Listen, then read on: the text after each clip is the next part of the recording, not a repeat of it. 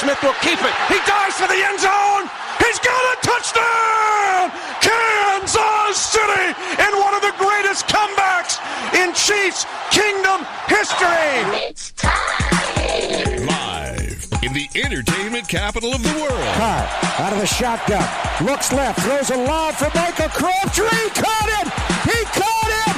He caught it! The Raiders have the lead! 35-34! It's the T.C. Martin Show. Sweet revenge for Michael Crabtree! It's time to get your daily prescription from the doctor, T.C. Martin.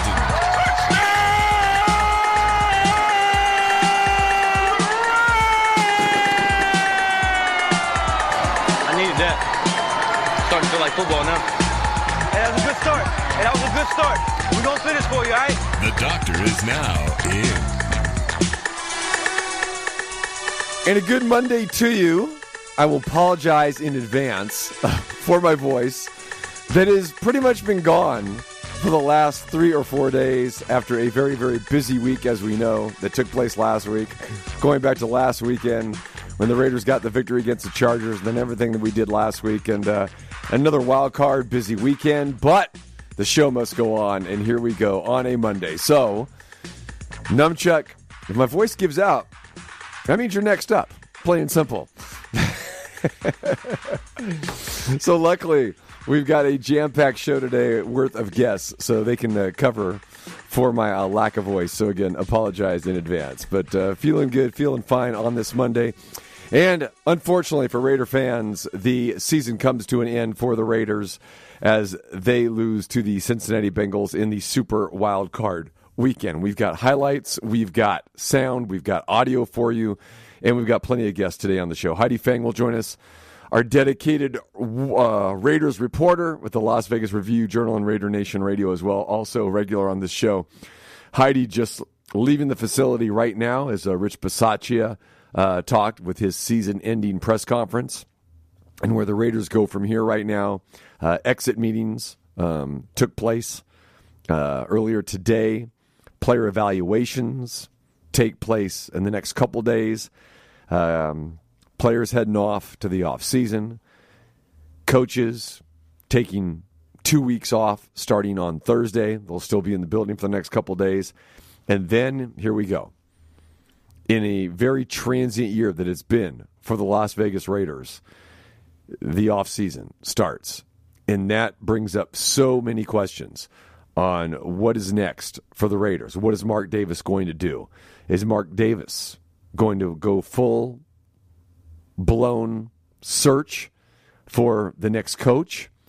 Is he going to dip into the hot coordinator that may be available, who may not be available at this point in time with teams in the playoffs? Or you're going to go looking for a college coach? We know there's a lot of rumors out there right now, including Jim Harbaugh. But right now, what Mark Davis has told Rich Bisaccia is keep doing your thing. We will continue to talk. They had a detailed conversation yesterday. They will have another conversation tomorrow. But no one really knows which direction the Raiders are going to go right now. So that is going to be a big point of emphasis and concern for Raider fans. Because when you look at the way this season transpired, I think that everybody, including probably Mark Davis, thought that, okay, Rich Bisaccia is there to get us through, not knowing how he was going to handle it or whatever. It was a Band-Aid. It was a stopgap.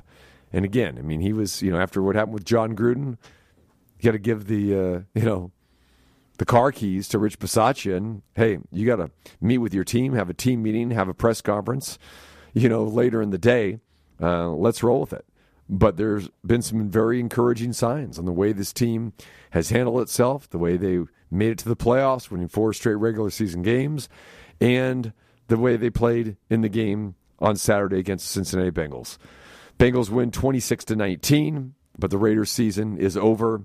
A gallant effort by the Raiders, but again, the reason why they lost the game, too many mistakes, too many penalties, not enough clutch plays. All right, like I said, Heidi Fang will join us a little bit later on this hour. Trevor Matich will join us. We'll not only talk Raiders with Trev, we'll get his objective look from the outside looking in from a national perspective. Of course, Trevor, the 15-time Emmy Award winner, regular on our show, College Football with ESPN, but also covers the NFL as well, too. He will join us next hour, and Chuck Esposito joins us from Red Rock Casino, the director of all race and sports for the Station Casino Properties, and Chuck back to join us on Monday afternoons. So, jam-packed show coming your way. Let's talk about the game. Let's talk about the highlights and the Raiders and the Bengals.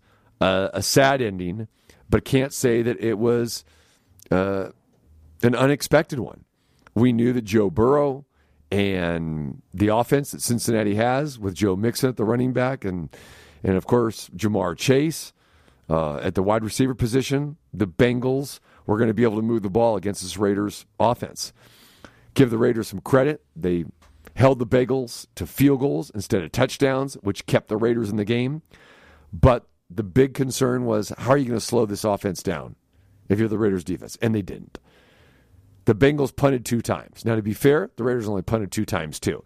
But the Bengals put long drive after long drive together, and you could just see that the Raiders defense wasn't stopping the Bengals. The only way that the Bengals were going to lose this game if they stopped themselves and they turned the ball over. Guess what? Cincinnati had no turnovers in this game. They played a near perfect football game. Maybe not even near. Just say they played a perfect football game. And that's why they won the game. The Raiders made the mistakes. All right? You had a fumble, interception, you had 2 turnovers there, and then you had some other just, mind-boggling penalties. Raiders fighting the play clock again, just a lot of the same things over and over. And then again, bigger picture, I know Mark Davis is going to look at that and look at what transpired with this during the course of the season. Too many penalties. The fighting the play clock to get things off, especially in a playoff game.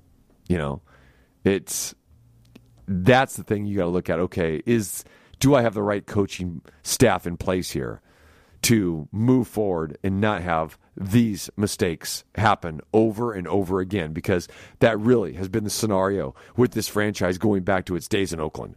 Too many penalties and too many questionable calls, on the offensive side of the ball. But gallant effort, like I said, by the Raiders, but it comes up a little bit short. All right, let's take you to the highlights. Raiders take the opening drive on Saturday. They move it right down the field. 10-play drive. Started off very, very impressive. And, the Raiders get out to a 3-0 lead with a Daniel Carlson 47-yard field goal. Bengals answer with their own 10-play drive. The difference was Cincinnati got into the end zone. Zach Taylor switched running back. Samaje Perine in. 3rd and goal for Burrow. He throws it to the end zone. Touchdown! Burrow with the quick strike, and C.J. Uzomah gives you an icky shuffle as the Bengals take the lead. Burrow to Uzomah with the touchdown. Uzomah had a big game, and he's been playing big for the Bengals as well, too. And 7-3. So right then and there, you saw that the Bengals put that long drive together, and it could be a long day for the Raiders. Big turning point here was Carr gets stripped, sacked, and fumbles the ball. Cincinnati is now in prime location to stretch out its lead. 3rd and 8. Blitz comes from the Bengals. And hit from behind. The ball is loose. It's picked up by Ogunjobi.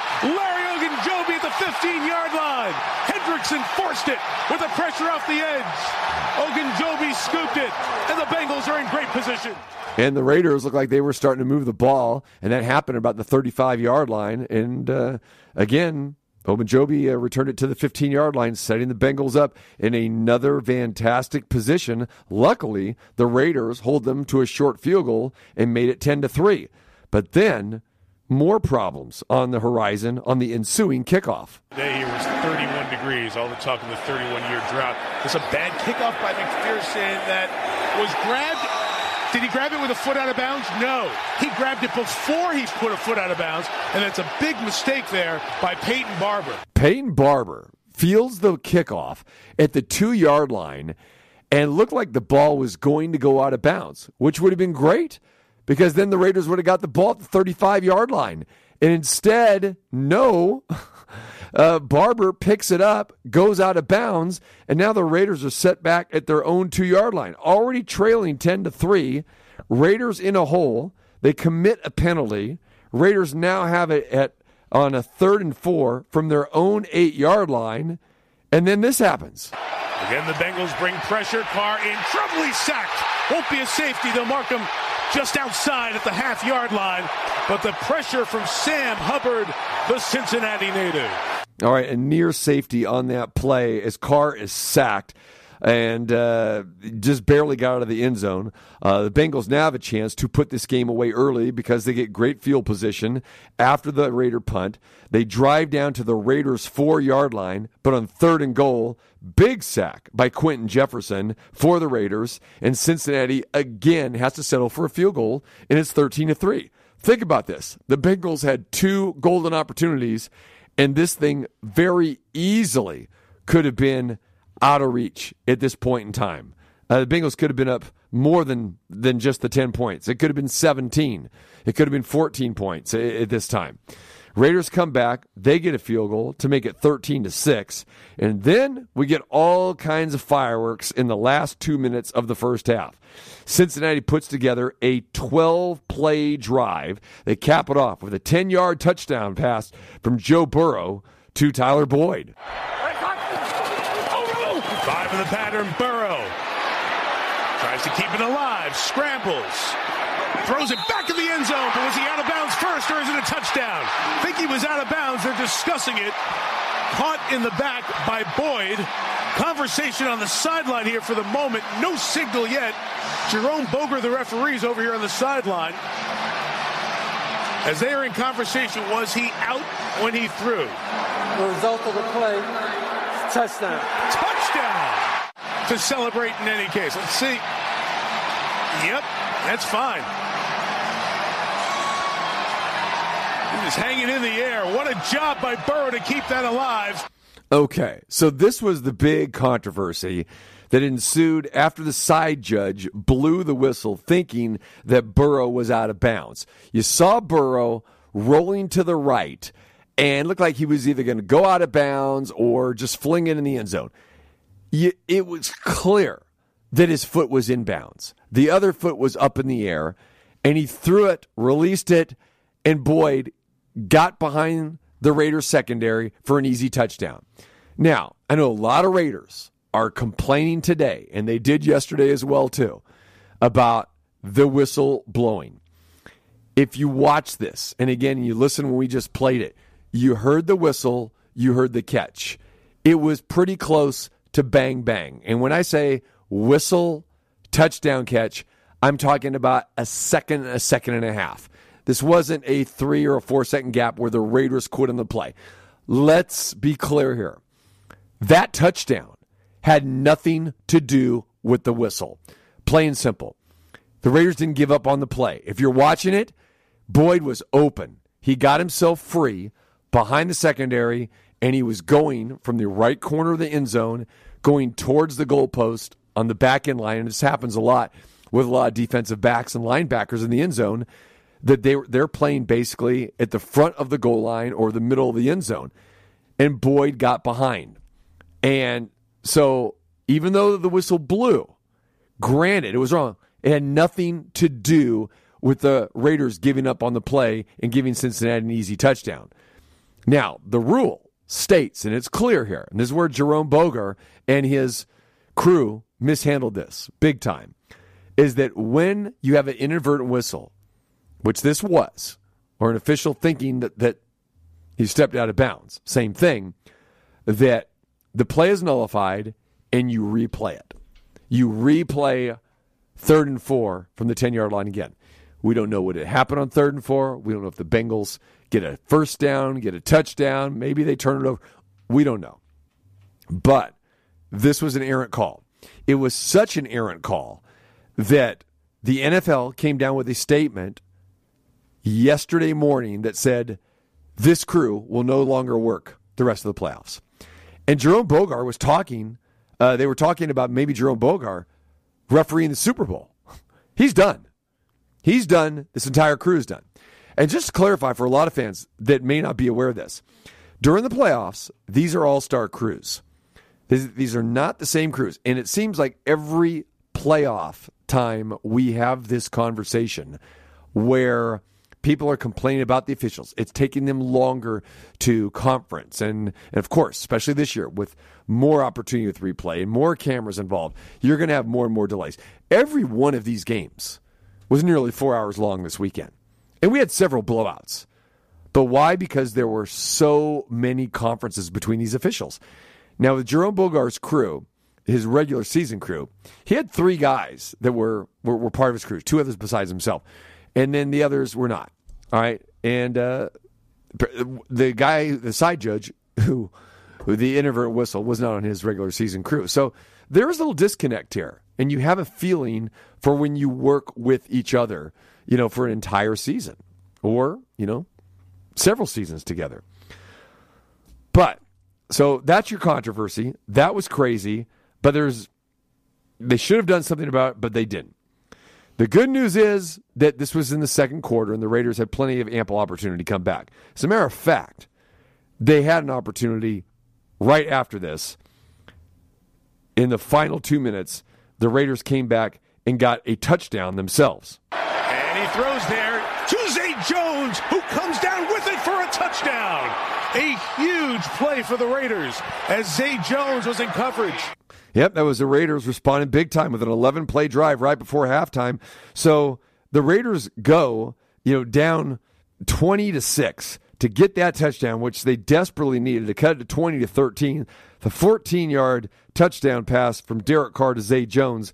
And now all of a sudden you're feeling pretty good if you're a Raider fan. So you know what? We're only down 7 here in Cincinnati, having to settle for those field goals instead of touchdowns. It gave the Raiders some life. We go to the third quarter. Cincinnati adds another field goal to make it 23-13. Good job for the Raiders, holding them only 3 again. Fourth quarter comes along, and Carlson kicks a 34-yarder to cut the lead back to 7 at 23-16. Now, with 6:49 to go, Cincinnati has a chance to put this game away with another long drive, and this one, it halts at the Raiders' 10-yard line. But it did not need to halt there. The Bengals are up with 4th and inches, milking the clock, putting this drive together, which was phenomenal. They elect to kick a field goal instead of going for it on 4th and inches. If they do that, they kill more clock, they maybe get in the end zone, they score a touchdown, they make it a 14-point lead, and this game's over. Plain and simple. Instead, force a field goal. They elect to go to the field goal, I should say. And now the lead is back to 10 at 26-16. Much better for the Raiders to need a touchdown and a field goal with 6 minutes to go than needing 2 touchdowns. So now the Raiders have their chance. They put together an impressive drive, but they can only muster a field goal. Now they're back down 7 again, 26-19, with 4 minutes to go in the game. Cincinnati delivers a 3-and-out. Raiders force a punt. The Raiders have a chance to tie this game with 2 minutes to go. They take over at their own 35. They move it into Cincinnati territory. And then on a 3rd and 17, this turned out to be a huge play, especially on this drive from the Cincinnati 42. Again, the 4-man rush in the middle. Waller, he grabbed it. What a catch by Waller. Carr completes a huge pass to Darren Waller on this 3rd and 17, and the Raiders are knocking on the door in Cincinnati territory. Now they have it at the 19-yard line. Raiders are now facing another big call on 3rd and 10, and Derek Carr comes through again. 3rd and 10. Carr protected. Fires complete. Zay Jones got the first down at the 9. We'll see if they go clock it or they run a play. Well, there it is. Okay, so first of all, Carr to Zay Jones, down to the 9-yard lines. The Raiders have no timeouts left. The clock is ticking. There's 30 seconds to go. And this is another controversial play by the Raiders. With the ball at the 9-yard line, Carr spikes it. Questionable decision? Yes. Because now the Raiders lose it down, and you would think that you would have a play call. You know during this entire drive you have no timeouts left. They're all gone. You spent them. So you're moving the ball down the field. You're now knocking into Bengals territory here, and now you're inside the 10-yard line. Bengals are shaking. Fans are shaking. And the Raiders got all the momentum in the world. And Derek Carr just gave away a down. So now they face second down, incomplete pass. Third down, incomplete pass. And now it's 4th and goal from the 9-yard line, season on the line. The season comes down to this. It is Carr, end zone, intercepted. Jermaine Pratt has it. And for the first time in 31 years, Cincinnati, your Bengals have won a playoff game. First time in 31 years, the Bengals win a playoff game. Their fans pretty happy about that. Raider Nation very, very sad. Carr, what can you say? I mean, he throws into triple coverage, and the ball is picked off by the linebacker who is in front of the receiver. There were 2 guys behind the receiver. If he catches that ball, it looks like it's short of the goal line anyway. But at that point in time, Carr did what he had to do under pressure, and there it is. Game over. Like I said, gallant effort, but the Raiders lose the game. Let's hear from Rich Bisaccia, Derek Carr, hear their thoughts, not only about that play, that game, but the season. Let's start with the head coach right after the game. First and foremost, congratulations to Zach and his team today. He's done a tremendous job with his team over the last 2 years, put themselves in this position. And, as far as our team is concerned, I just felt like it's a group of men that really learned how to care for one another, really learned how to compete with relentless effort to the bitter end, day in and day out, improved not only as players but as men. And we just ran out of time today. We did some uncharacteristic things with some penalties and gave up some drives and didn't capitalize when we had it in the red zone at times. And so just didn't go our way today, but can't say enough about the men in that locker room, our team, and the way in which they learned to compete, the way in which they came to work every day, the way in which they expressed their admiration for each other. I think you can see it in the play in which they put on the field. All right, Rich Bisaccia, thoughts immediately after the game. Here's him talking about the final drive and the confidence they had that they were going to get in the end zone and tie this thing up. Those guys in there did a great job of, to some degree, changing the culture, or putting the culture on a winning track, a winning mentality, a respectable path, I'd like to think, and they're responsible for it. The way in which they came to work, like I said, the way in which they improved, and the way in which they competed. We've been in this situation a bunch. I think we all felt like on the sideline we're getting ready to go down there and score and go to overtime and have a chance to win it. So, again, credit to them. All right, Rich Bisaccia on the final drive. Now, obviously, the questions come regarding his job future. And Bisaccia, he's all about the players, but he had to answer the question. No, I'm just thinking about those guys in that locker room that played a game and put their heart and soul out there like that and had a chance to win at the end, and we did.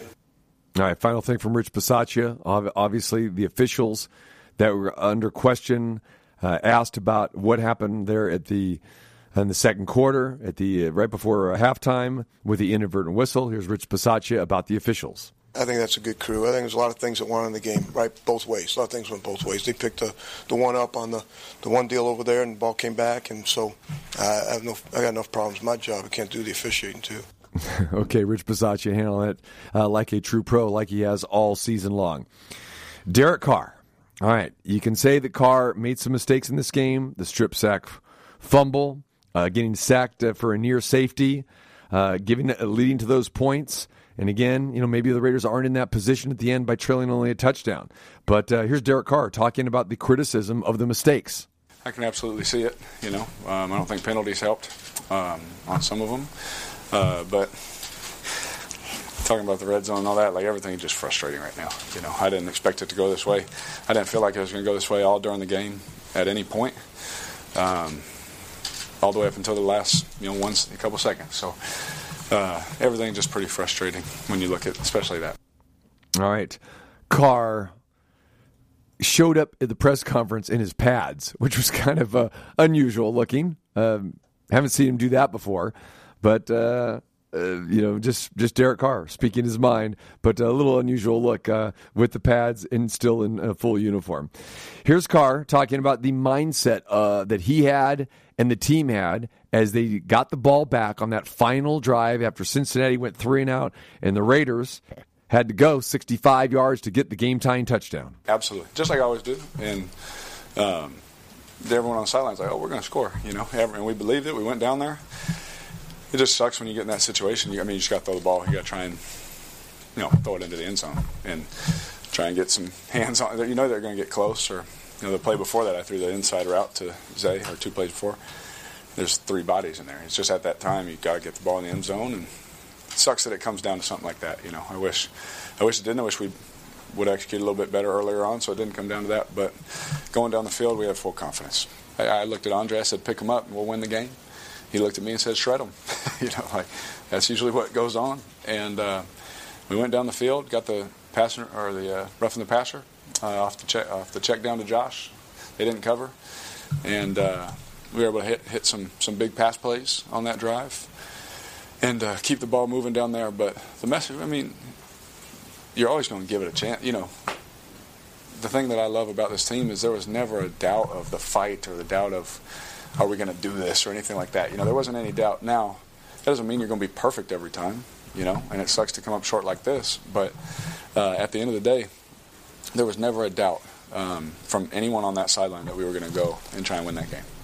You say you're just the quarterback, but you're also the leader. All right, Derek Carr talking about the mindset there in the final drive. It comes down to the final play, though. Here's Carr talking about the final play. And remember, earlier on, decided to spike the ball. There was some communication there between him, or lack of communication between him, whether it was Greg Olsen or Rich Bisaccia, whether he should spike or not. We've heard some talk that they were supposed to go to Waller on a fade route instead, but Carr decided to spike it.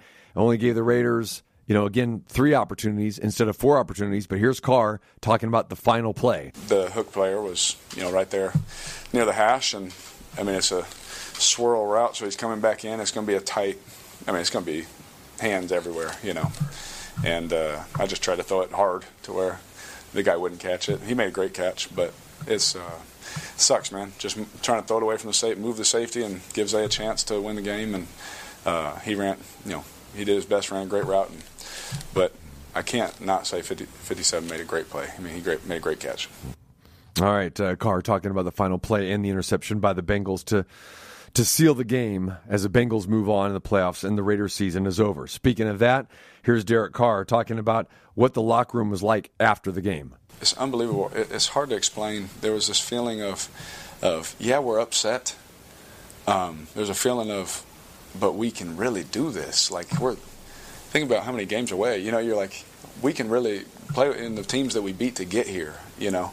And what everybody thought about our team, and we said, you know what? No, we're something else. There's mixed feelings. A lot of hugs. Appreciate Yannick, what he said to me. Max, all the guys. Just what the brotherhood is just different. And that's why I kept saying it'd be nice to go on a run with this team. Were we the most talented team in the world? No, probably not, but this is the closest, best team I've ever been on, and I have a lot of best friends that are on that were on other teams, but as a whole, I've never seen a team like this. And so it's, hey, I got your back, let's move on.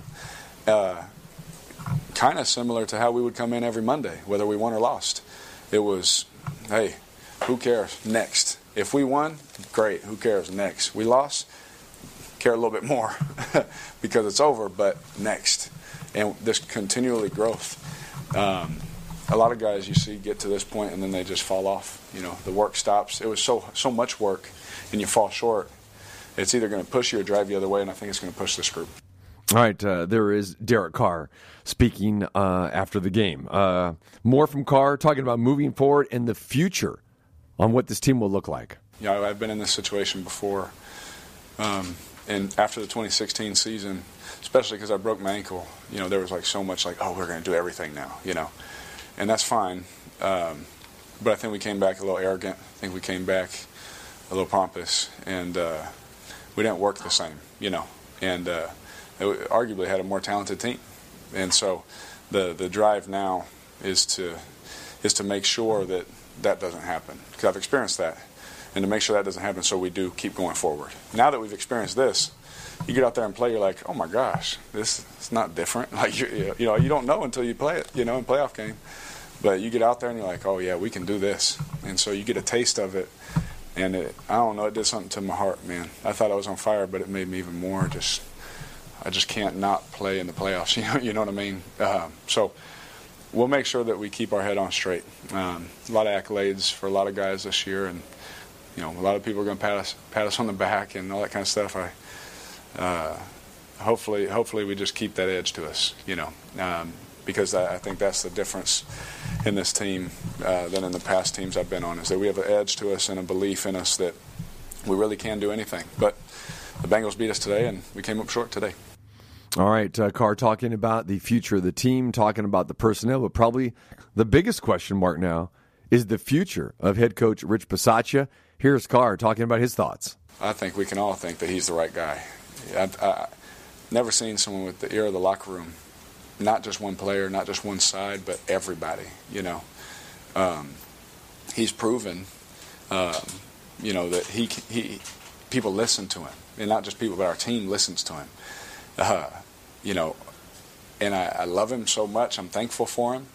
All of those things will be decisions that I don't get to make. I just play quarterback and do my best to complete every pass. But I think that with everything that went on, if you really look at what happened, all the pieces missing, everything that changed, everything. Yeah, he held it together. We lose 2 linemen, boom, like that. You lose your starting receiver. You lose your number 1 target. You lose Josh sometimes. Kenyon's gone. You go on and on and on and on. That's just offense, right? And the fact that staff kept everything together and kept us competitive and kept us winning, finding ways to win football games, I think that's what our organization is about, right? So we'll see what happens. We know what we want to have happen, but again, we're Raiders. We're going to play football, but we just hope it, obviously we hope it's for somebody special. All right, Derek Carr after the game on Saturday, and the Raiders lose to the Bengals. All right, so great sound there from the Raiders quarterback and also the Raiders interim head coach. And we know one thing. Rich Bisaccia is going to have that interim tag taken off. Either he'll be the new head coach or he won't be the coach of the Raiders. So we'll have to wait and see. That's the next step. Like we said at the beginning here, he's going to meet with Mark Davis again tomorrow, see what goes on from there. But Mark Davis talked to him yesterday and said, keep doing what you're doing. Had the exit interviews earlier today, and now we'll do the coaches will do their player evaluations, and then all the assistant coaches will be on vacation for a couple weeks starting on Thursday. So a lot to happen here in the coming weeks here as the offseason unfortunately begins for the Las Vegas Raiders right now. When we come back, Heidi Fang will join us. Heidi on the road with the Raiders in Cincinnati, and then was at the facility today when Rich Bisaccia talked as well, too. We'll get Heidi's thoughts, that and a whole lot more. Plenty of more Raiders coverage today, as well as NFL playoffs with Trevor Manich, Chuck Esposito later. TC Martin Show on this Manic Monday. Get wrecked with the Dr. TC Martin.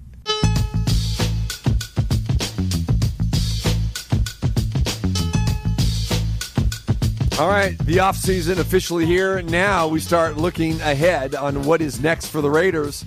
And our girl, Heidi Fang, who's been covering this team from the beginning and been on the road doing everything. It doesn't matter. From locker rooms to tailgate parties to people's kitchen. She's got it all. And she was at the Raiders facility earlier today. Actually, she was on the press conference earlier with Rich Bisaccia. Heidi Fang, Las Vegas Review-Journal. Heidi Fang, Raider Nation Radio. Heidi Fang, TC Martin Show. What else did I forget?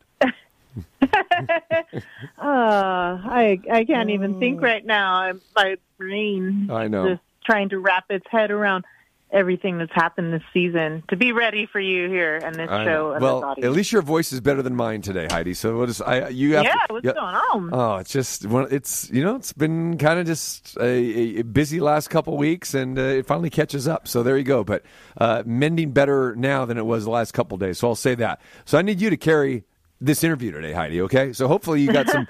Hopefully you pull a Sam Gordon and give us some long-winded answers. How's that? Yeah, I'll call up and see what Sam can do for us. All right, so let's talk about Saturday's game. Your thoughts as you exited whatever they're calling Cincinnati's stadium nowadays, in the craziness, what's the word I'm looking for? The exuberation from the Bengal fans, and then, of course, the sadness that the Raiders season comes to a crashing halt. Yeah, you know what's crazy? There's so many fans out there for the Bengals who had signs that said the curse is over, relating to the Bo Jackson curse from back when. But for the Raiders, it was deflating, I think. They've gone through all these last-minute miracle comeback games, and I think DC has 30 of them total on under his belt right now. And you go through all of that, and to have the end sequence there kind of go awry, I think there was a lot of play calling that could have been rethought, particularly the spiking of the ball. That's a big point of contention right now with discussing things and asking Bisaccia about it. And he said it was a poor communication between them. Communication issue was the exact phrase that he used. So he said there was a communication issue and that he would have rather run a play. So I'm wondering what communication breakdown was and who it was with. Was it with your offensive coordinator? Was it with Carr on the field? Where was the miscommunication? That's what I'd like to know. I'd love to be a fly on the wall on the sideline. They don't let me on, in the sideline. I'm allowed there, so I can't get in there. So next time I'd love to really get, sneak on by like a ninja, just kind of hear what's going on. But so Heidi, you can hear in there anyway. The place is going nuts. Right. Not to interrupt you here, but since you're talking about that, I think from what we were hearing or, rumor mill or whatever, was saying that the communication without Bisaccia really coming out and saying it was that, this was basically that Olsen had made a call and that he wanted Waller in a fade route or whatever, but Carr opted to spike the ball instead. Does that seem to make sense to you? Because it kind of does to me. Well, I can see where the breakdown happened. I don't know who with again. I can see that, if it was Ollie's call to run a play, Carr should have just ran it. It's the kind of moments when, you watch the Bull Durham movies, you have the catcher Bull Durham, and he's getting shook off by Nuke Lelouch, and you're like, no, Nuke, don't shake me off. See what happens when you shake me off. Throw a fastball, here comes the heat. Boom, home run. Wait a minute. Heidi Fang is breaking down the Raiders season coming to an end in the final seconds of the game to a very mediocre movie in Durham, North Carolina. Baseball classic. No, the Bad News Bears is a classic. Movie with Kevin Costner in it. Yeah, this is true. Okay. That movie's amazing. I love that movie. It's one of my all-time favorites. I watch religiously when baseball season starts because you have to. Yes, yeah. Because obviously, you're gonna have pitchers in the minor leagues that actually, throw the ball, 100 miles an hour. That's 100 feet over the plate and up to the backstop screen. Sure, that happens all the time. Exactly. Oh, yes, every movie's realistic. Hey, the Bad News Bears was very realistic. Are you kidding me? Every team had a lupus on it, okay? Every team, you had a Kelly Leak who was smoking cigarettes at the age of 12 years old. I mean, that was the real deal, You had, guys trying to get chicks over at the arcade and playing the air hockey for tickets to the Rolling Stones. That happened, Heidi. That always happened. That was the real deal, my girl. Oh, yes. I could tell you smoked the cigarettes at age 12 the way you sound. I know. My numchuck voice is coming. My numchuck voice is coming in today. Yeah. There you go. The Bad News Bears is a classic. But anyway, as we digress. Yes. Okay. So the fly on the wall, and I know you've been a fly on that wall at the Raiders facility in sidelines many, many times. But Yeah. What was that like? Being in the stadium there.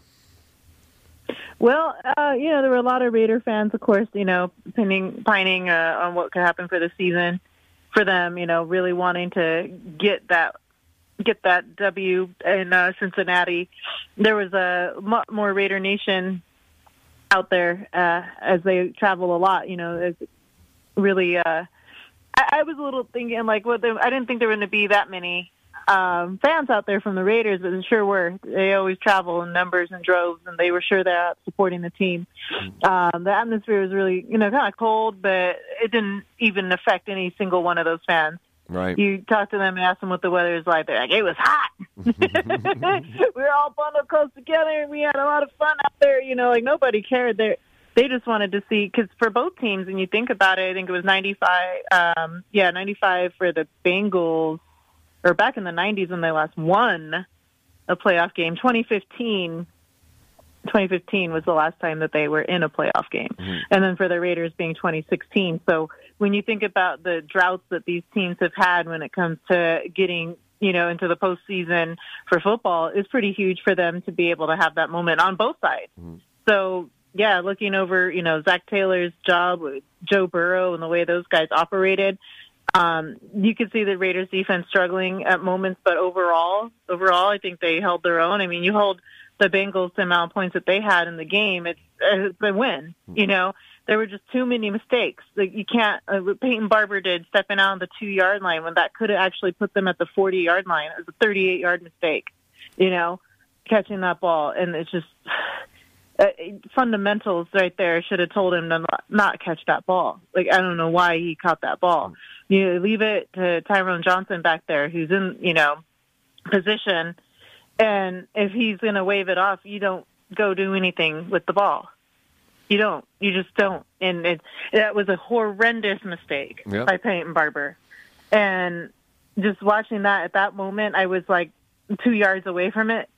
And I just shook my own head. And you see the reaction from Johnson when that happened. He knew, obviously what his plan would have been to let it go out of bounds and, let the Raiders be up at the 40-yard line. That was such a huge mistake. And that kind of, I think, took the wind out of their sails. And it's just early in the game for that kind of mistake, too. And those little things kept getting at him. And the penalty flags, and then what happened with the whistle and the touchdown, it was just everything kind of just unraveled, I think, after that moment. Because the Raiders came out with a really good drive. I think the first opening drive was really well thought out and put together. You knew they were going to be on a short week. A lot of guys were getting banged up in the game. Divine Diablo got lost. They had a couple others go out to injury. So, when you have that happen, the other guys had to pick up the slack. And it was pretty much the mistakes were just too much for them to overcome. Yeah, the penalties, again. I mean, you're talking about the team with the fewest penalties in the Bengals, and the Raiders were the third most in the league this year. And it came back to haunt them again. And the play calling issues have been a season-long problem, as we know. And then, the thing that really stood out for me as well, too, is fighting the play clock once again. I mean, getting the plays in. I mean, it just happened throughout the game. And it just wasn't, early on in the game where maybe the crowd's affecting it, but it happened second quarter, third quarter, fourth quarter, especially down the stretch in the fourth quarter. And that cannot happen, especially with a veteran like Derek Carr. So that's where, when you hear about, 30 seconds to go, is it going to be a spike or not? Just, and they just say, hey, there's communication issues. You cannot have those kind of communication issues. I mean, you practice these things. You've now played 16 regular season games. And for a guy like Carr who's been in the league for 9 years, this stuff should not happen. And either, he's got to take control, or he's got to tell his coaches, hey, I've got this or something. But I think that's where the communication issues are lying here. And again, penalties, play calling, and then the slowness of getting the plays in. That is what cost the Raiders the game, because when you talk about Zach Taylor and Cincinnati, Heidi, they played a clean game, no mistakes whatsoever. They looked like the seasoned team. They were the most disciplined team. That's why they won the football game. 100%. And then you also talk about it on top of all of that, and you got all these red zone issues. Well, it's been a consistent problem over the past couple of seasons. This isn't just something that happened in that game. That's something that we've been seeing with I don't know what the breakdown is, what the communication issue is. Maybe it's something with the offensive coordinator. Maybe it's their car. There needs to be a way for this team to figure out that issue and press forward. And you have to be able to convert in the red zone when you're down there, and they weren't doing it. They walked away with 1 touchdown in the game, 1.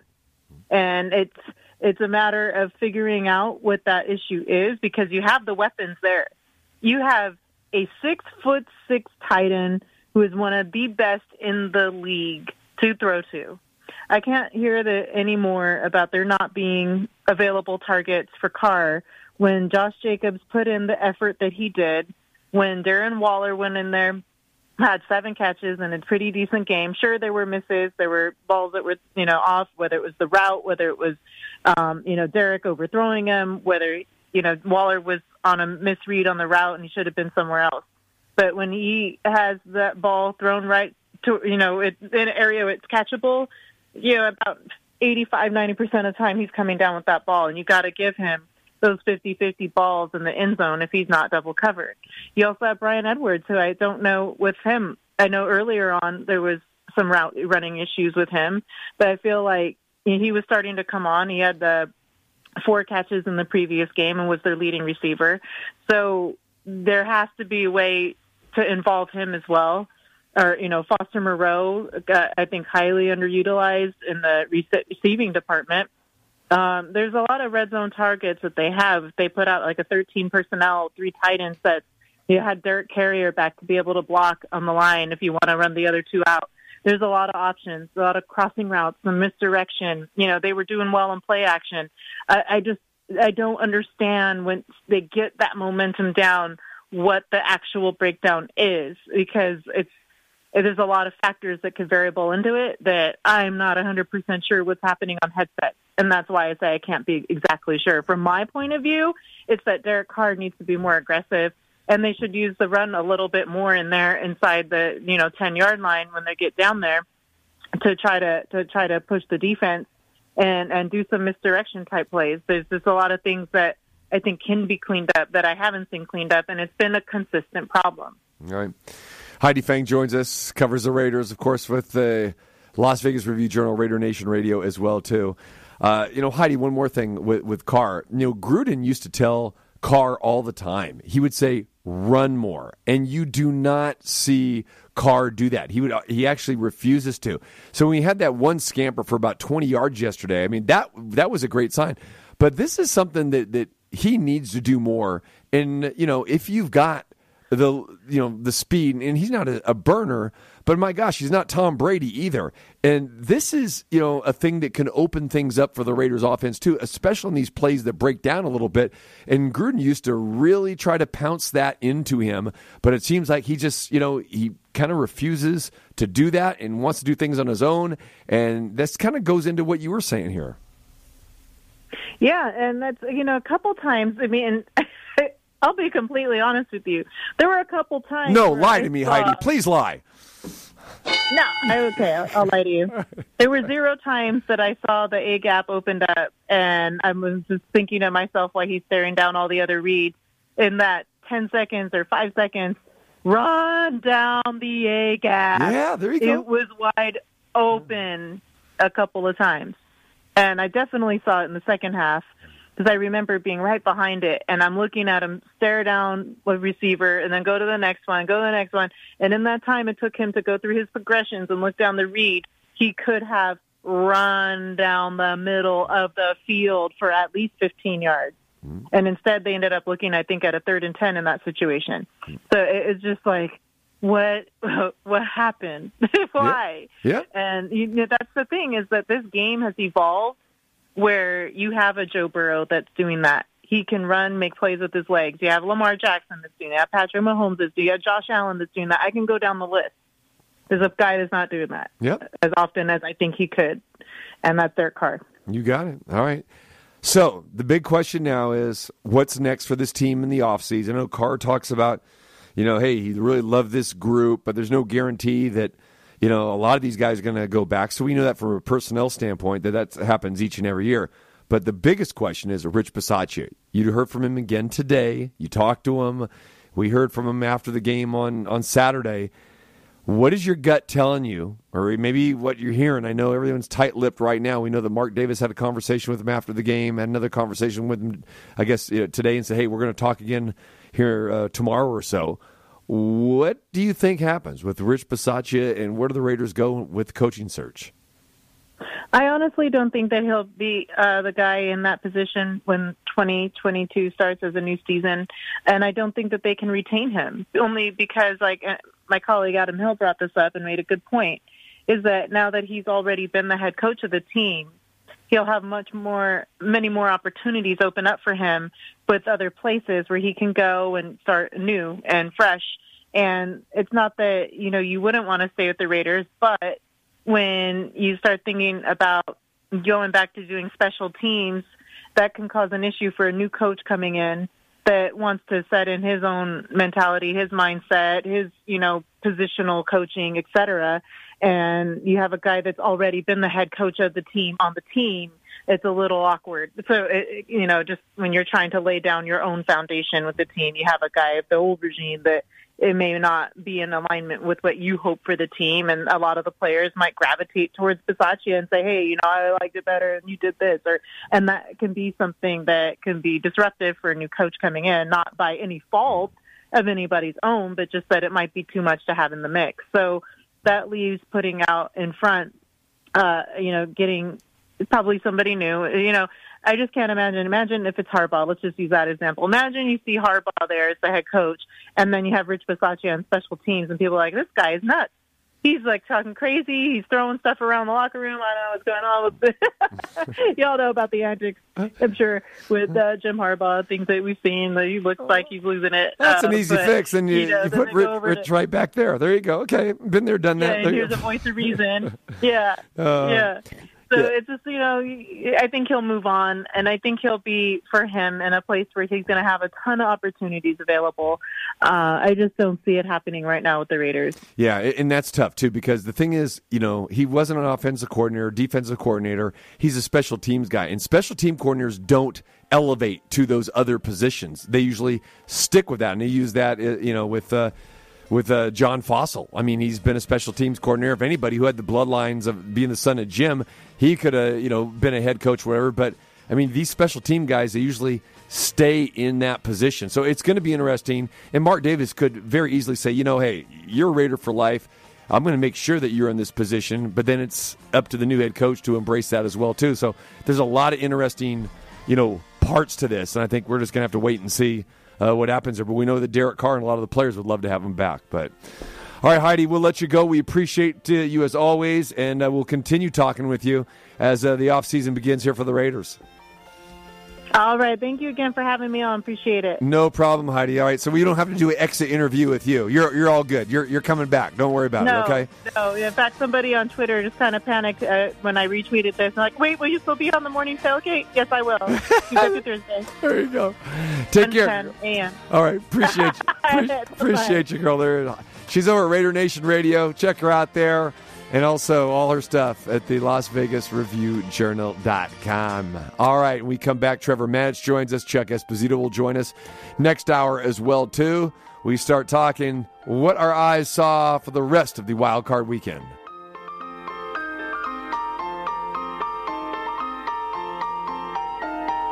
It's the enemy over there. They're not your friends. You don't go over there and shake hands, smile, hug their neck. Let's knock them on their backs, butt them in the mouth, knock their ass in the dirt. That's what we got to do. We got to stop that buddy ball. Smash everybody in the mouth. Take the running backs to the stands. Run up in the stands and slap their mama. Live in the entertainment capital of the world, It's the T.C. Martin Show. It is showtime, baby. Here we go. It's time to get your daily prescription from the doctor, T.C. Martin. Going to be fielded by Lorenzo Neal at the 25. Pitches it back to Wycheck. He throws it across the field to Dyson. He's got something. 30, He's got 40, something. 50. He's got it. 40, He's got it. 20, 10. He's got it. End zone. Touchdown, Titans. There are no flags on the field. It's a miracle. The doctor is now in. Hour number 2. Glad to have you with us here on a crazy Monday as we're recapping the NFL Wild Card Weekend. We talked a lot of Raiders in the first segment. T.C. Martin, the voice slowly but surely recovering from a wild week last week, and of course in a wild weekend as well too. So appreciate the patience there with everyone for that. But working our way back with that. Appreciate Heidi Fang for joining us, covering the Raiders. We talked to her in hour number 1. This hour, we talk NFL Wild Card Weekend. We look at the other fantastic games. And don't forget, we've got a game tonight. That's right. Monday Night Football with a playoff twist. Not a twist, but playoff game on a Monday night. Very, very strange, but it should be a good one between the Cardinals and the Rams. We'll preview that for you tonight as well. All right.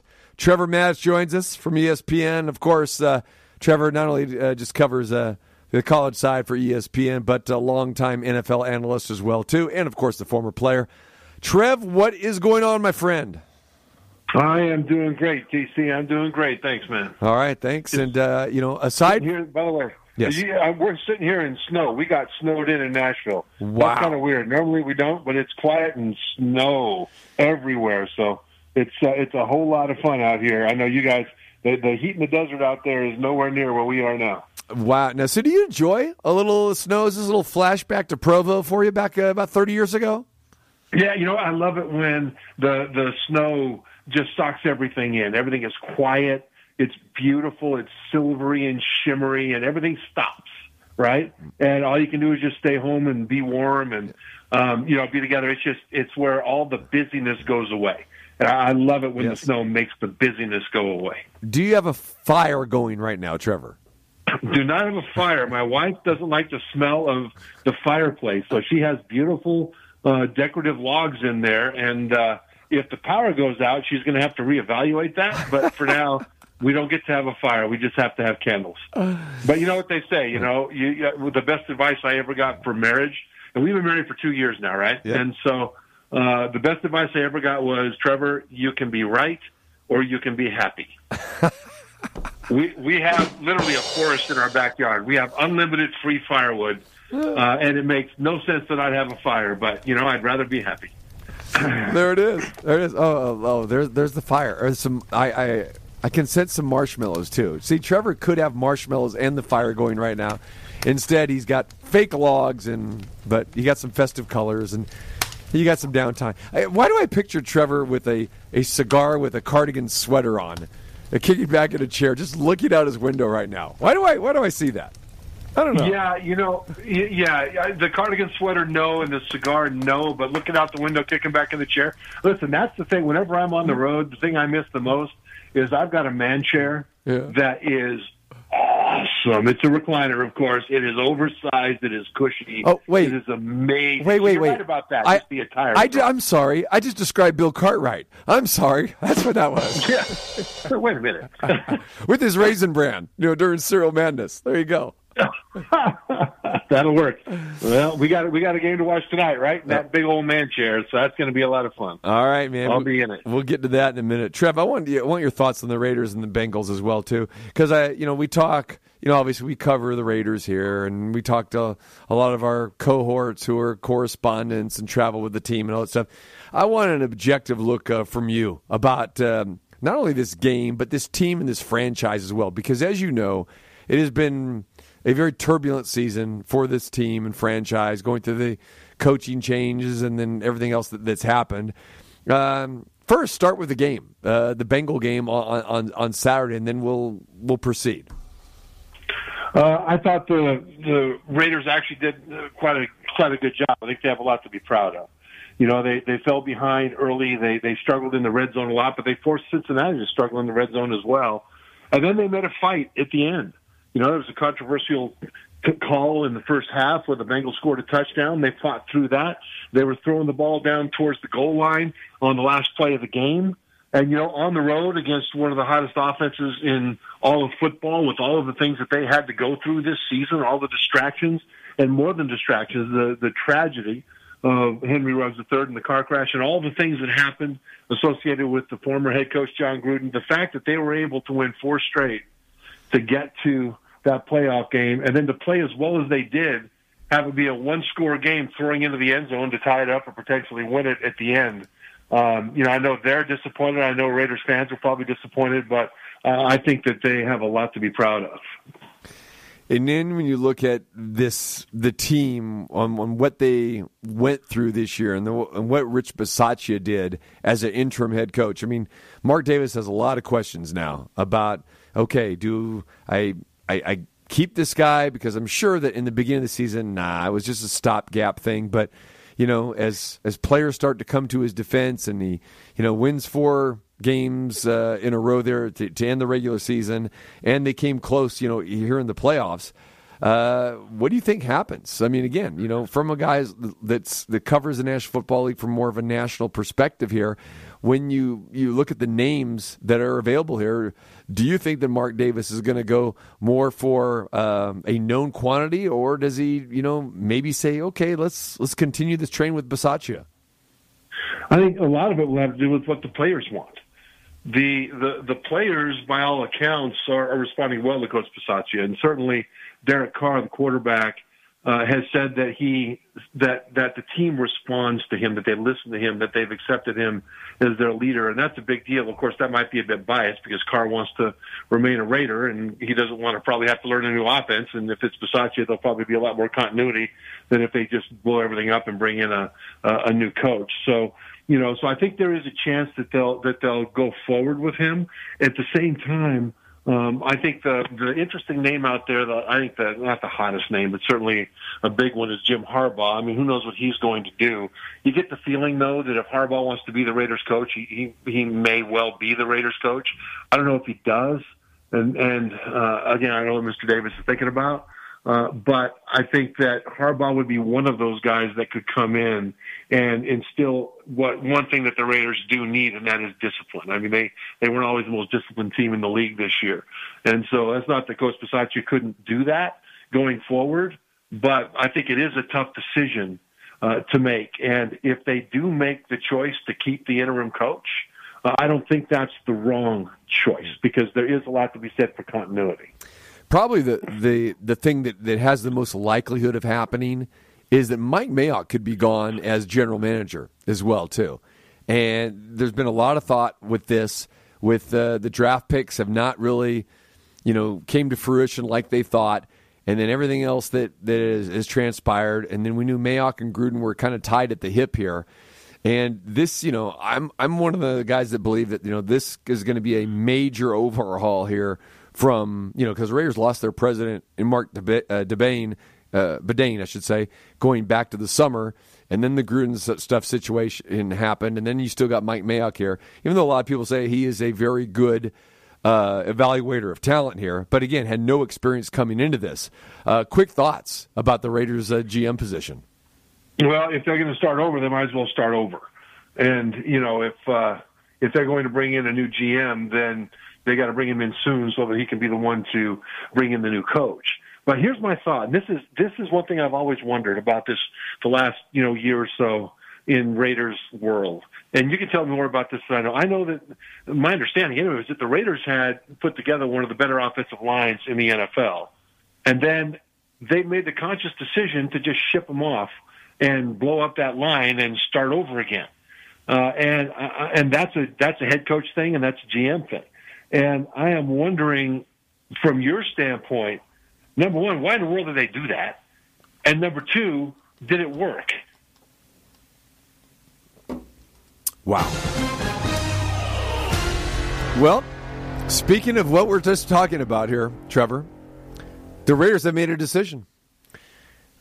We have relieved Mike Mayock of his duties as general manager of the Las Vegas Raiders. We thank Mike for his contributions over the last 3 years in helping to form the foundation of the franchise and build upon its future. So as we speak about it here, it happens. Mike Mayock, no longer the general manager of the Las Vegas Raiders. So we knew things were going to be coming. We knew things were going to be happening quickly here. And as we know, and you've been through this situation yourself, I mean, season ends, you're disappointed, you have the exit interviews that go with the players, and then, you know, the coaches, assistant coaches do their evaluations, and then all the stuff that starts to unfold here. And we saw it last week with teams that didn't make the playoffs, but we knew that there was going to be changes here with the Raiders, and it looks like they're starting already, and they're going to start at the top, just like we said, with Mike Mayock. Well, and that's bad for the team. And it's bad for the coaches, by the way, because now it makes it much more likely that the new GM is going to want to make a big splash rather than maintain a level of continuity. Because what you think, you know, when you're a new coach coming into a situation, this is from a standpoint of the players, right? When you're a new coach, you look at the team, and in that first team meeting, you're saying all the right things to the team about coming together and restarting and all this other stuff, goals and all that good stuff. But what the coach is actually thinking is, you players just got the last guy fired. You're not going to get me fired. And so that coach usually looks to get rid of as many guys as he possibly can to bring in his own guys and start over again. Right? Now, in this case, it's a little bit different because the players aren't the ones who got Gruden fired. Either way, a new coach coming in is thinking that way. He's thinking not just who can help me win, but who's more likely to get me fired. And so a guy that's got a relationship with the current coaching staff, they know what he can do. It might not be all that obvious, but they trust him. And so they'd rather keep the guy they trust than bring in somebody that they don't know and trust yet. That goodwill is gone when you bring in a new coach. And it's the same thing when you bring in a new general manager with the coaching staff.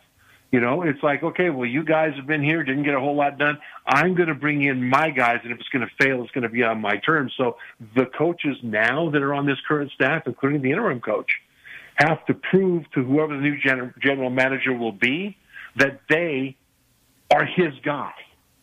And that's a hard thing to do. So, you know, I've seen so many times, you know, that just personally when NFL teams have changed coaches or changed general managers, and all of a sudden goodwill that has been built up is gone, and they tend to want to replace you. So this is going to be a tumultuous start to the offseason. Well, and speaking of gone, I mean, you look at Mike Mayock's picks here over the last 3 years. I mean, a lot of those guys gone as well too, including Henry Ruggs III, Damon Arnett, and the list kind of goes on and on and on. And some guys that were draft high, like Alex Leatherwood, who had another couple penalties in the game on Saturday as well too. So a lot of these draft picks did not pan out at all, and you can understand that general managers aren't going to be around long when your team underachieves, or you have personnel that just do not live up to the hype, or they're committing this off the field nonsense like you saw with Ruggs and Arnett. Yeah, but you look at that though. I mean, and look at the what ifs here. I mean, if Ruggs had not done that, if Ruggs had just gotten a limo that night, right? With Waller hurt, with other issues going on with the receiving core, if Ruggs had stayed healthy, what might have happened in this season, especially in this playoff game? Because you've got a hot Cincinnati offense that the defense did a good job of containing, meaning not allowing them to get over the goal line as much as they're used to. Lots of scoring drives, many of them field goals. And the Raiders were in position to do stuff. And if they had Ruggs in this playoff game, what difference might it have made? Is he worth 7 or 8 points to them in that game? And I kind of tend to think he probably would have been. So if you just look at the what ifs, and we don't know this, it's speculation, but what if Henry Ruggs had gotten a limo that night? And every night he wants to go out and have something to drink. Every NFL player should be doing that.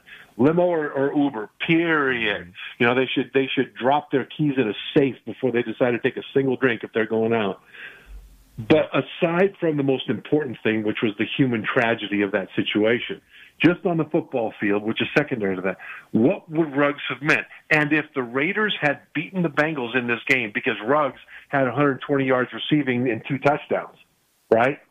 We would be having a completely different conversation right now. So there are a whole lot of what ifs. They all went against the Raiders, and now the whole thing is going south. It's gone south now. Yep. Trevor Match joins us talking Raiders, Bengals, and the news that the Raiders have dismissed general manager Mike Mayock after 3 seasons with the team. All right, Trevor, let's talk about what our eyes saw over this past weekend.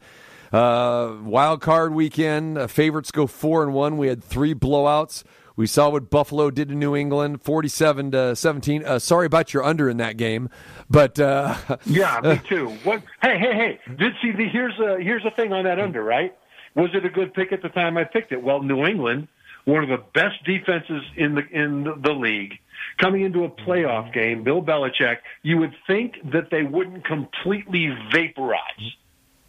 You know, in the first half, the Bills had the ball 4 times, 4 touchdowns, and then they kept on from there. Now, I'm not saying this like pity poor me. No. I'm just saying that this is where these things are. I mean, you expect things to happen from a matchup perspective, and part of the fun of this game is that it just goes completely like an unmade bed right when you think you've got it squared away. And to your point, I was telling our group of guys yesterday as we were watching the game and everything, we were talking about our best bets and totals and this and that. I said, check out the way Trevor broke that down. It made all of the sense in the world.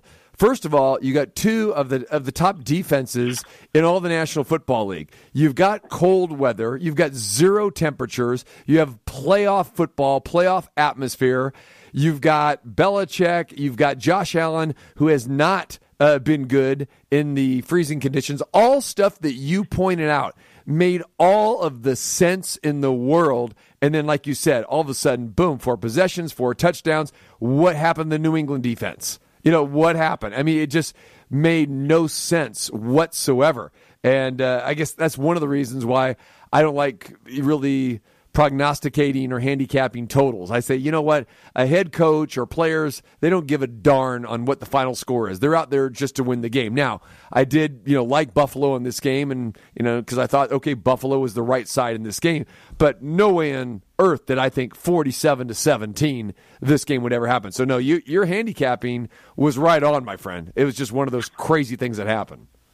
Yeah, and then over the course of a season, or in my case, over the course of about 5 years, it tends to even itself out. But again, that's where your heart's in your throat, right?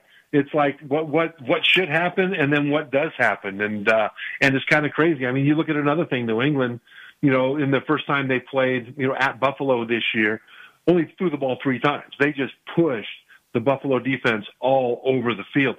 The second meeting, Buffalo won 33-21, but New England averaged 5.5 yards a carry.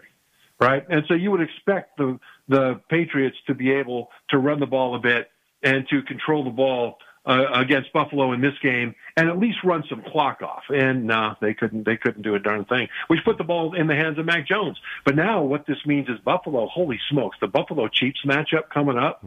TC, yeah, what you talk about fireworks. I mean, I can't wait to see this game. Yeah, and the Chiefs take care of their business like we expected, 41-21 over the Steelers.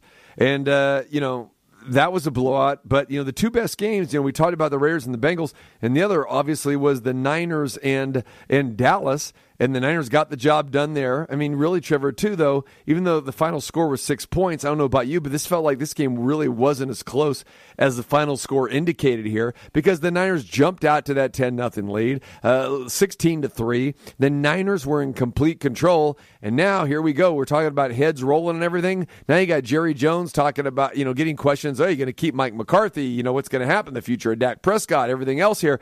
I mean, if you do not win in Dallas and don't, at least get to the NFC Championship game, these questions are going to come. And here again, the Cowboys are not sniffing a Super Bowl, and they get blasted in the first round. But this Niner team, as you saw and I saw and we both agreed with, that was the right side in this game. We knew that the Niners were going to win this game. Well, they're a bad matchup for everybody. I mean, I think they're a bad matchup for Green Bay, too. But for Dallas, they were especially a bad matchup because the Cowboys put up a lot of offensive numbers and defensive numbers against some pretty weak opponents. But the Cowboys were 1-3 against the 4 best teams that they faced, and the 49ers were smack kind of in that range of quality that they were 1-3 against. The 49ers played the run of the Cowboys on the way to the pass. So they were getting after the quarterback, and then when they handed the ball off, then they went ahead and dealt with that on the way to the quarterback. Well, they still were able to completely stuff the Cowboys running game. Ezekiel Elliott averaged 2.5 yards per carry. That's it. I think Elliott probably is getting a case of Saquon Barkley-itis, where he's got all the potential in the world, but sometimes he doesn't get it on the field for some reason. So it's up to Dak. They threw the ball twice as much as they ran it, the Cowboys did. But Dak Prescott dropped back 43 times, TC. They hit him 1 out of 3 times. Right. Now, that's not a hurry. That's a hit on the quarterback 1 out of 3 times.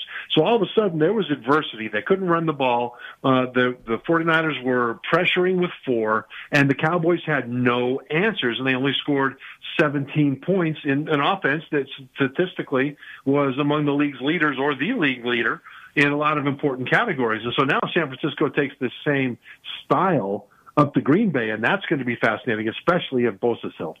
You got Trevor Match joins us, talking about Wild Card Weekend. Like we said, Trevor, we got one more tonight. We've got Arizona and the Rams. This is part 3 of the trilogy. Each has won on the other's home field.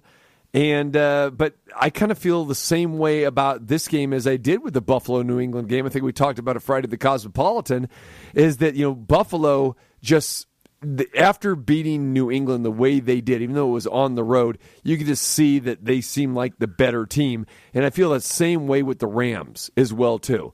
That the Rams are going to get the Cardinals tonight because Arizona has dropped 4 of their last 5. They have not been that good since Murray came back from the injury.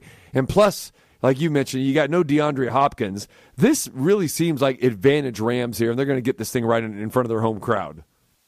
Yeah, I agree with you. And then you look at the matchups, right? I think one of the most important matchups is going to be against the Rams and how will they deal with it. And that's the injuries in their secondary, especially at safety. And that's going to be a problem. I mean, they had to sign guys off the street essentially to come in and take the place of guys that were out. And the Cardinals are going to try to attack that spot, but they've got 2 problems with that. One of the problems is that the Rams are going to get after them. I mean, get after them from a pass rush standpoint. And they haven't protected Kyler Murray as well as they should have. So I think that Murray's going to have a real problem. I mean, and so I don't know that he'll have the time to find guys over the middle to do as much damage as the injuries in the Rams secondary should allow. Plus, with DeAndre Hopkins, his best receiver, out, all of a sudden now the matchup in the secondary for the Rams changes a bit because Jalen Ramsey, one of the best corners in the NFL, can go lock somebody down. Then they'll be able to double team the tight end or bracket the other receiver, the second receiver which is now the third receiver, and they'll be able to do things because Hopkins is not in there to eat up the coverage of Ramsey. And so there's a domino effect when it comes to coverage. But I think that'll be negated to a degree by the Rams pass rush because I think they will get after Kyler Murray. And then, we talked about before, there's a real question about Matt Stafford. And I believe that Matthew Stafford, quarterback for the Rams, will have a terrific game in this game. He's got the experience. He's got the talent. He's got the skilled people to deliver the ball to. He's got the running game.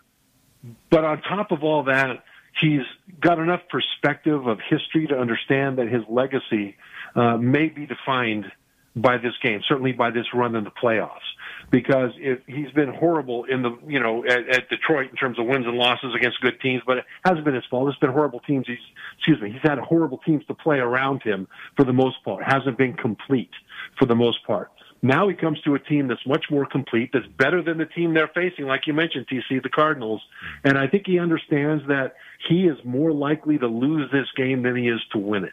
When he throws interception, and he's thrown a bunch, then the team tends to really struggle, if not lose outright. He's got 17 interceptions this year. When he's not throwing interceptions, he's one of the best quarterbacks in the NFL. And he has shown that he can get the ball to one elite receiver, right?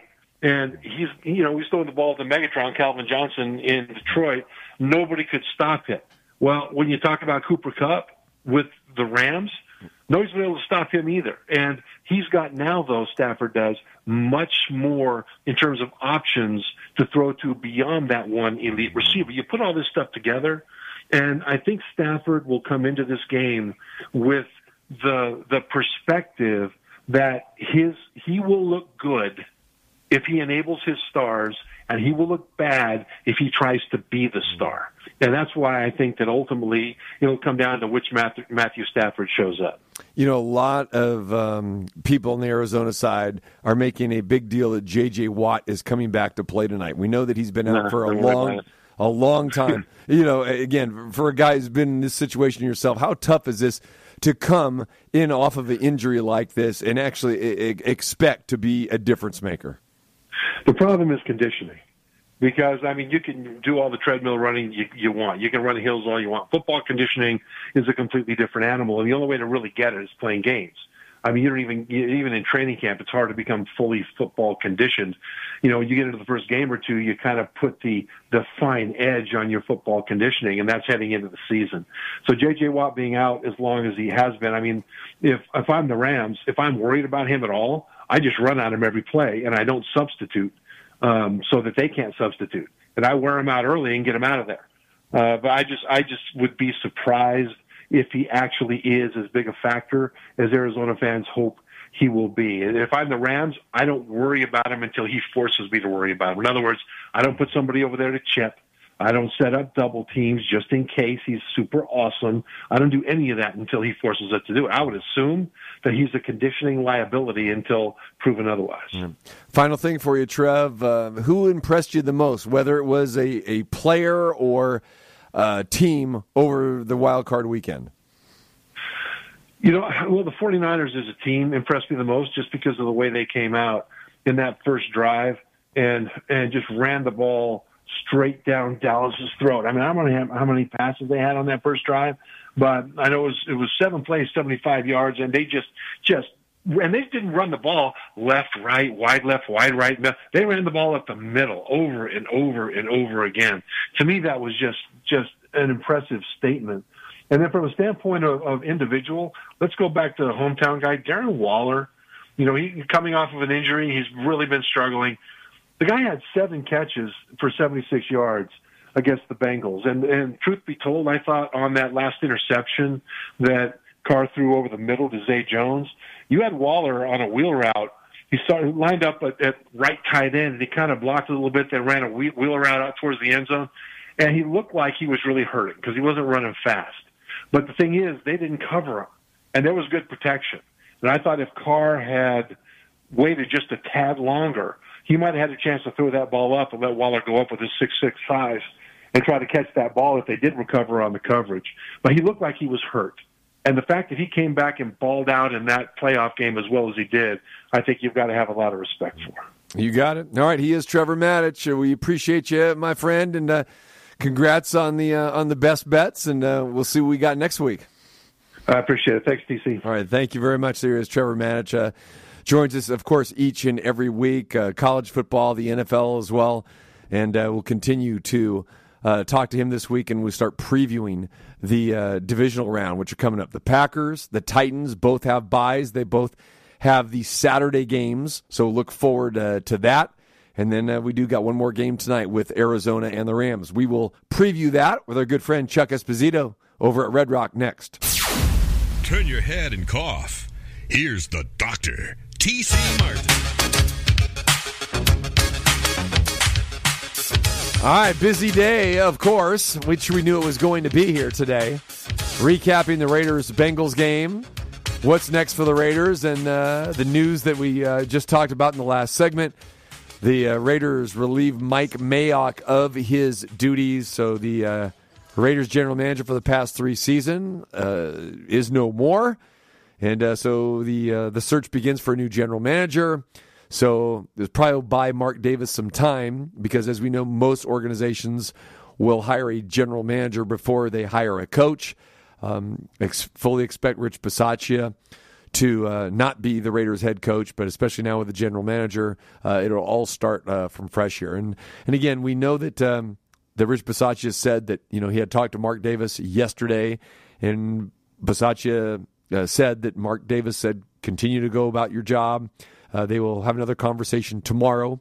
So obviously, Mark made the move today with relieving Mike Mayock of his duties, and something that we expected and we have talked about before, especially after everything that happened with John Gruden. They were tied at the hip, and this organization will now go in a totally different direction. This begins a major overhaul. And when that happens, you're going to see, coordinators, be let go.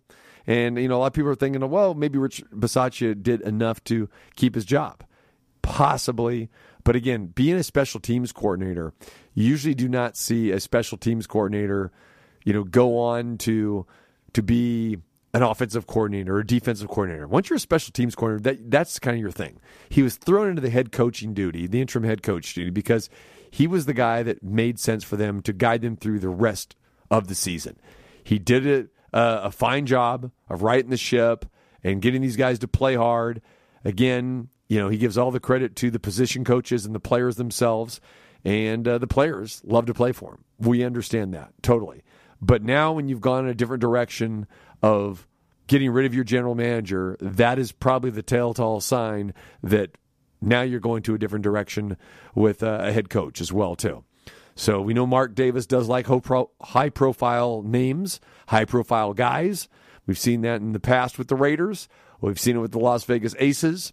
Time will tell what transpires. But the news coming down within the hour that Mike Mayock is no longer the general manager of the Raiders. We'll continue to monitor this story. All right, we continue talking about Wild Card Weekend. We got one more game tonight. Chuck Esposito joins us over at Red Rock. What's going on, my man? It's all good, TC. It's always good to jump on with you and talk a little football. I mean, I was listening to what you just said and, understand everything as far as the position goes with the Raiders and understand that they may make more changes. I know that, listening to Carr and a number of the guys on the team, they seem to really like Rich Bisaccia a lot. And I will tell you that one of the most successful head coaches in the NFL was a special teams coach, and that's John Harbaugh, who was a special teams coach before he got the head coaching gig with the Ravens. He's one of the most respected and top coaches in the league, and he did win a Super Bowl there. So they're one of the best teams year in and year out, and they've got a great organization. So, I mean, special team coaches from time to time do have success at the next level.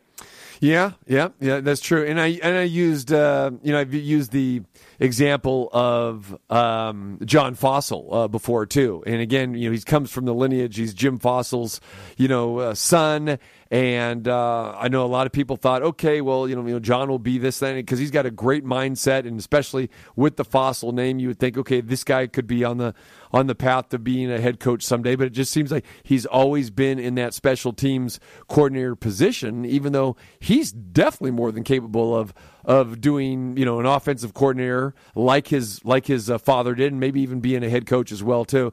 But if you go through the list, I guess my point, Chuck, is that when you see the special teams guys, for the most part, they stick in that role more so than probably any other position coach, where some of the defensive coordinator eventually will get a shot at a head coach, or an offensive coordinator will eventually get a position as a head coach. But yeah, so in Rich Bisaccia, he'll admit it. I mean, he said it before. He goes, "Hey, I never anticipated this, never thought this." But hey, I'm more than willing to give it a shot, do the job, and I'll do whatever Mr. Davis asked me to do. And he did do a fantastic job. And here's the thing about Rich Bisaccia that I loved.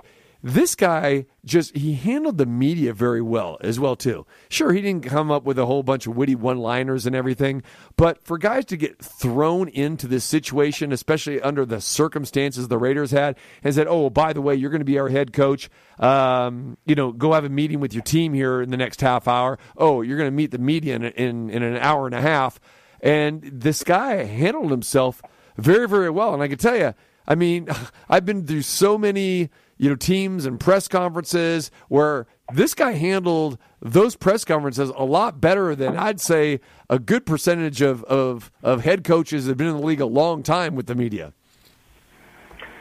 I think he did a great job, TC. I think he really kind of in lieu of the resignation by Gruden, some of the off-field distractions that, they were 6-7. He was able to kind of rally the troops, circle the wagon, get these guys to play well. They all seem to like him. I think he did a great job. I mean, this was a Raider team that, played in some of the most exciting games of the season. I know he wasn't there game one when they won that Monday night game against the Ravens in overtime, but he was most certainly there the last regular season of the year on that Sunday night against the Chargers, which you can make a case was probably the best game of the year. So I think a lot it goes far when players kind of rally around you and say how much they liked playing for you, and understood that Davis might want to make a splash, and that always is a possibility. But I think Bisaccia did an awesome job as coach of the Raiders. Chuck Esposito joins us over at Red Rock. And Chuck, let's talk about what we saw over the course of the weekend. We do got one more game tonight. We'll talk about that here in a minute. But what was the atmosphere like this weekend? Because we know playoff football, what that brings to the sports book. Everyone's amped up. Everyone's excited. And I can only imagine what it was like going back Saturday and Sunday and what we're going to get tonight as well, too, in the book. It was crazy. I think on Saturday, when that Raider game kicked, TC, it was one of the largest crowds that I've seen in the Racing Sportsbook. The atmosphere was crazy. They were loud. There was a ton of Raider jerseys on in the book. And, Bengals kind of got off that early lead. Raiders made a run at the end of the game. Everybody thought they probably would come back again, and it was exciting. I think, I love the format, too. I've said it many times, Yay Sportsbooks. We had 3 primetime games, Saturday night, Sunday night, and it concludes tonight in the NFC with the Cardinals-Rams. Anytime you have isolated primetime games, it's always a great thing for us. I know the networks love it. I think the bettors do as well. But you've seen just a great handle.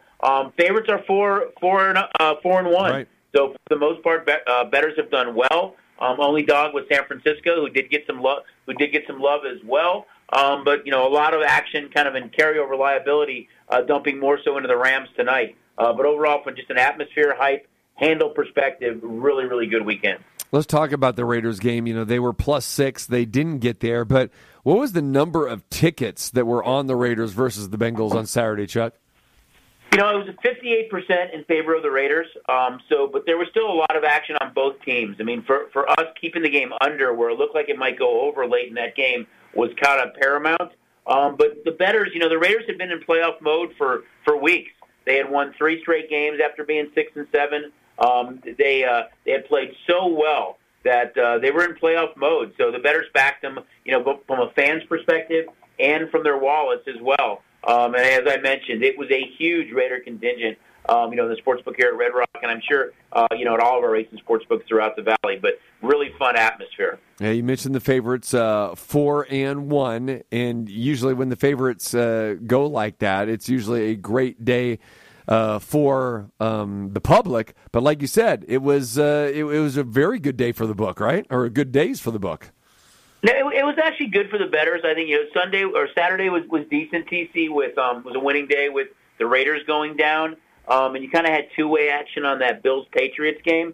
But overall, the bettors did good yesterday with 2 of those big favorites having both Tampa and Kansas City win their games, and as I mentioned, some liability kind of dumping into the Rams tonight. But really good atmosphere, fun to be part of. And, hey, the Niners, they're a team that beat the Packers 2 years ago in the NFC title game handily in San Francisco. I can't imagine that's a team that Green Bay wants to play, but, hey, it's the toughest place to go in the NFL and play, and that's Lambeau. You're getting a Packer team that's playing really well right now. They're getting healthy, and they've had the extra week off for Rodgers. So they're a dangerous opponent to play anywhere, but it is awfully tough to go beat them in, say, late January in Lambeau Field in Green Bay, where weather might be a factor. And it is it's the latest playoff game of the 4 this upcoming weekend. Yeah, there you go. I can relate, man. I know what Lambeau Field is like in January, no doubt about it. Back to the 49ers and the Cowboys game, Chuck. 2 very public teams. Those are big betting public teams, but there's 2 schools of thoughts, that was going back into that game on Sunday, and that was, the Niners were the hot team and they were getting some points, but then, I know that you had Dallas bettors that were thinking, hey, we're laying only 3 with the home team, and, the Cowboys have this high-octane offense as well, too. How did the bettors approach that game? Yeah, we saw some money on the Cowboys as far as the point spread went, but a lot of Niner backers bet them on the money line. You're right. It was the highest total of the week. Cowboys are a high-octane offense. They're really good. But this Niner team, I think we talked about all year that if they just got in and they were a better road team than home team, that they would be a team that nobody wanted to face. They run the ball. They've added that element of Deebo Samuel as a dual threat.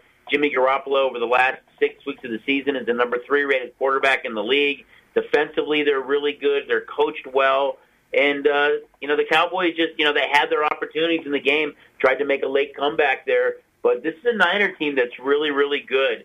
And I don't think anybody wants to face them in the postseason. Yeah, and the Niners' strength, obviously, is their physicality, too. And we've talked about that before, where they punished the Rams, in that second half, and they did the same thing with the Cowboys as well, too. And, again, this game really didn't even seem that it was as close as the final score indicated, because the Niners were really in firm control, of this game. Then Garoppolo throws the interception. Then you have some drama there, at the end. But at the end, definitely, the Niners were in firm control. And, I know that you go back to that game, and you mentioned, Chuck, with the 49ers and the Packers, where the 49ers just thoroughly dominated the Packers, and the reason why they did, the same type of thing, the physicality. I think the Niners are probably more physical this year than they were 2 years ago, and you're absolutely correct about what you're thinking about, Lambeau Field and the weather and that being a factor, but talk about the teams that have the week off here. And Tennessee's going to roll in that same situation. The Packers are going to have the week off. And the Packers have clearly, and you and I have both said this, they look like the best team all season long. They've been a covering machine all season, especially at home. Packers undefeated at home. Is this kind of a bad spot maybe for the Niners, considering, too, that they got a little banged up yesterday, and Bosa got hurt as well, and you're going to be facing a rested Aaron Rodgers and a Packer offense? The Packers are the only undefeated team at home this year at 8-0. I think you look at the Niners, and anytime you have to play on the road in the playoffs, it's probably not as ideal, but there's a reason you're here. They had to win Week 18 on the road against the Rams in L.A., which they did. They had to win yesterday on the road in Dallas, which they did. They did beat them, as I mentioned, 2 years ago in San Francisco. Much different to play in Lambeau. But, hey, you play the teams that are in front of you.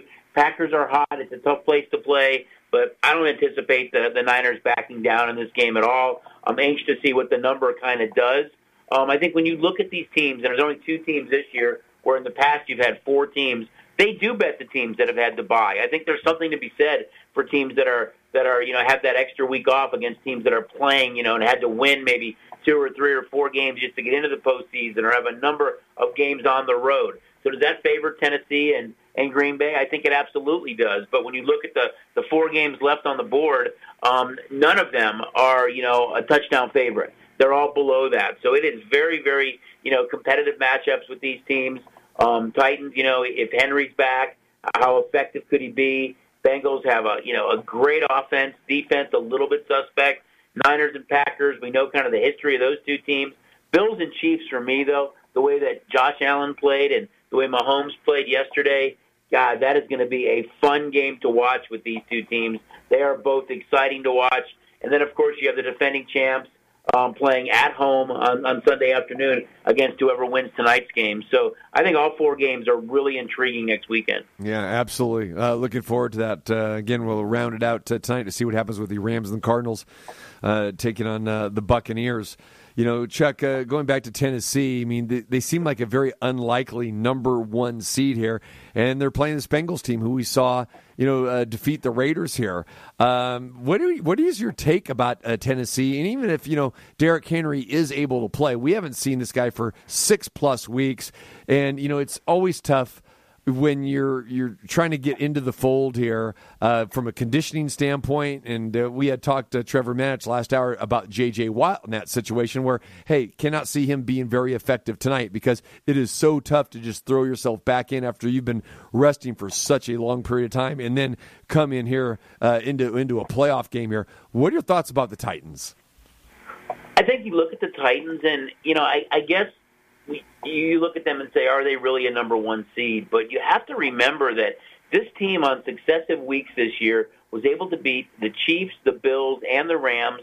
That Ram game was on the road the week that Derrick Henry got hurt before that. They beat the Colts twice. They're a physical team. I think, they kind of embody what Vrabel is. I think they're a scary good team that, when they can run the ball, and if Julio Jones is healthy and A.J. Brown is healthy, which they both look to be, I think the extra time off really helped that team. That's when Tannehill is at his best. So, like them or not, there's a reason they're the number one seed. I think they're better than what people give them credit for. And, again, that bye week, I think, for the Titans is huge because of the injuries they had. And this will be 2 weeks now that Henry was able to practice. He practiced starting the week before last, so you saw footage of him. They could have played him in Week 18 if they wanted to. They felt they could win that game and get the bye without him to get him a little bit more rest. But I think the Titans are really, really good, and they've beaten the best teams that were in front of them all year long. Granted, they've had some games that weren't so great against some of the lesser teams, but you can almost say that about everybody left in the postseason. Yeah, and you hit the nail on the head too, because they lost to the Steelers, they lost to the Texans. And they had some inexcusable losses there too, and then they got blasted by the Patriots. But again, we saw how well the Patriots played at times this year, especially at home, and that's they beat the Titans 36-13 up in Foxborough. So yeah, we will see what happens here. And the Bengals, you give them much of a shot, especially now with that Burrow to Chase combo has been phenomenal. We've talked about it before, and that was on full display Saturday against the Raiders. Yeah, I think you give all the teams a shot that are left, TC. The Cincinnati teams played really well down the stretch. That offense is as good as anybody in football. I mean, you watch the relationship that Joe Burrow and Jamar Chase has, and you add Higgins and Boyd in the mix and Mixon. They can score with anybody. They're not a team I don't think anybody wants to play right now. So, although I like the Titans coming off the rest and getting their guys an opportunity to get healthy, and it wouldn't surprise me, to see this number tick up a bit. I think the Bengals are definitely a live dog in this game because of the strength of that offense and the confidence that Joe Burrow is playing with Chase, Higgins, and Boyd. Mm-hmm. Bills and Chiefs, like you said, that's going to be a fantastic matchup. Chiefs open at 2.5, and we know what this game means. I mean, it's you got two teams that can play in the cold weather. You got two fantastic quarterbacks, and the Chiefs defense. We always talk about the Bills defense, but this Chiefs defense has really been kind of the thing that's turned this around for this team in the second half of the season. Do you see good two-way action coming in all week at the window, Chuck, for both these teams?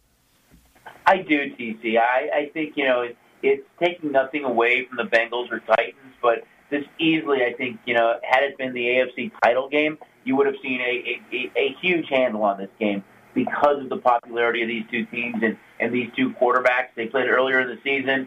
Bills were able to win that game. Bills have kind of been a little bit of a Jekyll and Hyde team at times this year. They're perceived number one seed, kind of in the AFC when the season started. Chiefs weren't even a playoff team after 4 weeks of the season. Bills kind of had a little bit of a speed bump. They bounced back.